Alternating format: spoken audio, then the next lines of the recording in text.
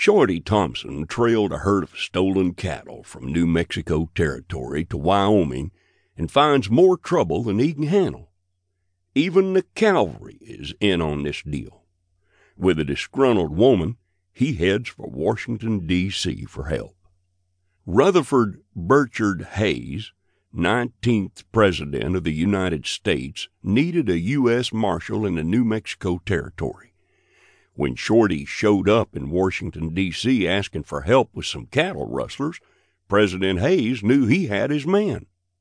Wet and near frozen to the bone, James Buffalo Blackburn and all of his gold is saved by Shorty Thompson. Buffalo is grateful and gave Shorty a full partnership in a whole gob of gold, a mountainful, and what he had packed on 2 mules that he'd left tied to a stump about 6 miles back. All they had to do now was go back and get it. While Buffalo goes to New Mexico and buys a ranch, Shorty finishes off the outlaws in Wyoming. Not only is Shorty now a U.S. Marshal, he's also one of the richest ranchers in the New Mexico territory.